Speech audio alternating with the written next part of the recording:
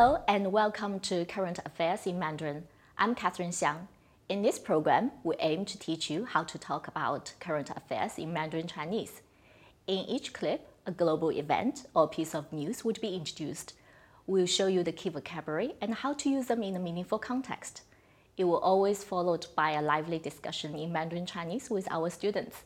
So join me today to talk about London Olympics is our student Danita Chen. Welcome, 欢迎。大家好。Would you like to tell us a little bit about yourself first? 是否能请你先自我介绍一下？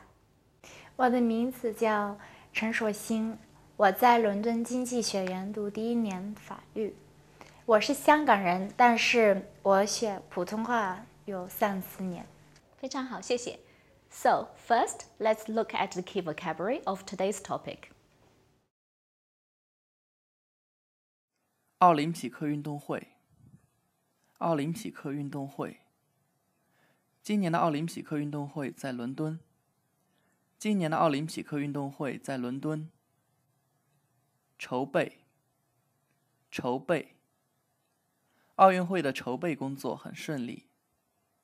奥运会的筹备工作很顺利。场馆。场馆。伦敦奥运会有8个主场馆。伦敦奥运会有8个主场馆。影响。影响。人们希望奥运会给英国经济带来正面影响。人们希望奥运会给英国经济带来正面影响。增加。增加。外国游客数量增加不多。外国游客数量增加不多。鼓励。鼓励。奥运会应该鼓励人们参加体育活动。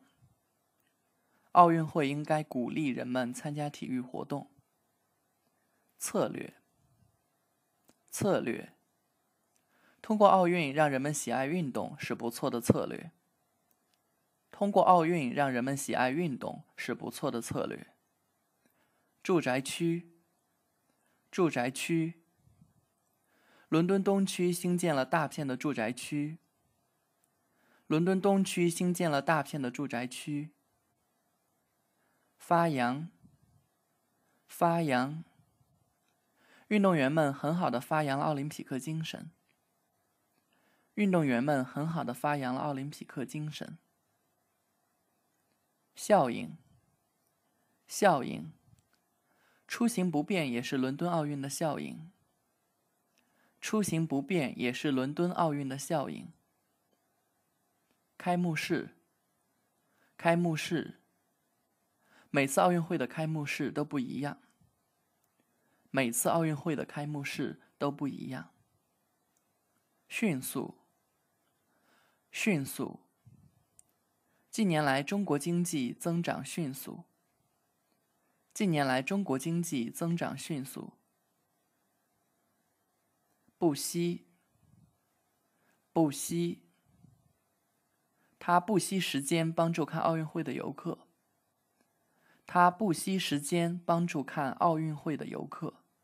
Okay, now I think we're ready, and let's start our conversation in Mandarin Chinese. 好，我们用中文来讨论一下今天的话题。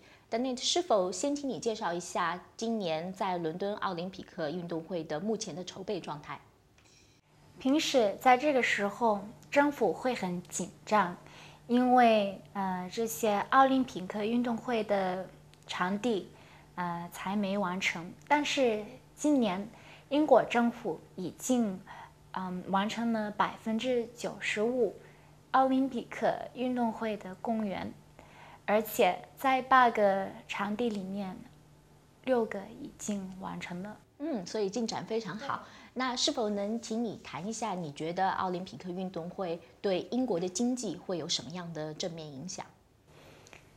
奥林匹克运动会对英国经济有3个大的影响。第一个是游客的问题，第二个是英国队员得到奖，对消费者的效果。第3个是Stratford 地区的发展。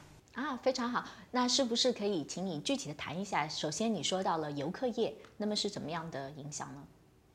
英国游客部门预计今年的游客人数不会比2011年增加很多，因为平时来伦敦参加文化活动的人会减少，而且商务游客也会减少。但是旅游业会有很多的好处，特别是酒店和餐饮食物的这个部分，所以奥林匹克运动会可能有滚雪球的效果，而且短期工作的机会可能会增加。那么你也说到了，如果英国的运动员得奖，会对消费者心理有正面影响，是否能请你解释一下这个？如果英国队员可以得到奖，当地人会比较有兴趣买这些奥林匹克的纪念品。那么关于 Stratford 这个地区的发展又是怎么样呢？奥林匹克运动会后 ，Stratford 这个地区较和住宅区，正在发展，导致楼价上升。那么我们谈到了很多的正面的效果，那你觉得伦敦奥林匹克运动会有面临着什么样的挑战？我觉得最大的挑战是，在交通这个问题。通往 Stratford 这个地区的路会，很繁忙，而且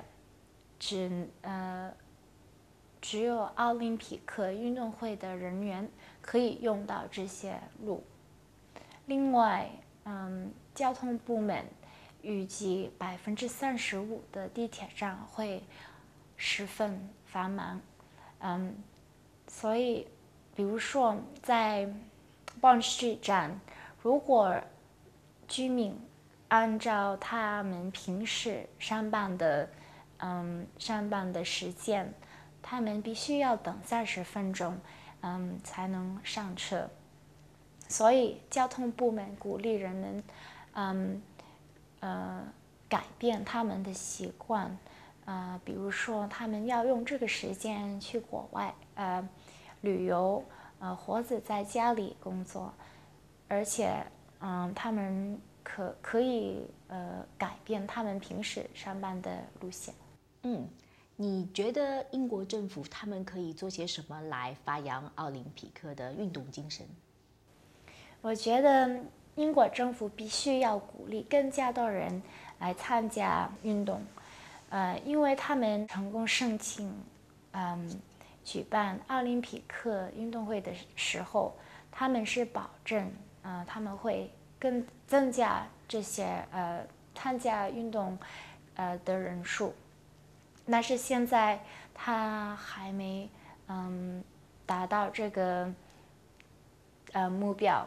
所以我觉得他们必须要鼓励100万人每个星期做运动的人数。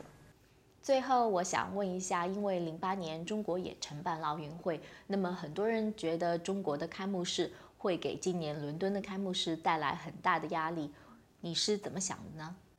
我觉得这个问题有2个方面。第一个方面是在共产党领导的中国，人口众多，加上爱国主义，中国政府不能的动员人民来参与开幕式。第二个方面，对中国来说，2008年的奥林匹克运动会是很重要的事件。开幕式是中国在世界舞台上表现发展的机会，所以中国政府投入很多的精力和资金在这个开幕式里面。但是另一个方面，今年的世界经济环境低迷，而且英国政府没有这个能力，没有能力投入同样的精力和同样的资金，在这个开幕式里面，所以我同意，今年的开幕式受到很大的压力。谢谢你 ，Thank you. Thank you for staying with us today. And next time we will be talking about China's nuclear development. So until then, bye.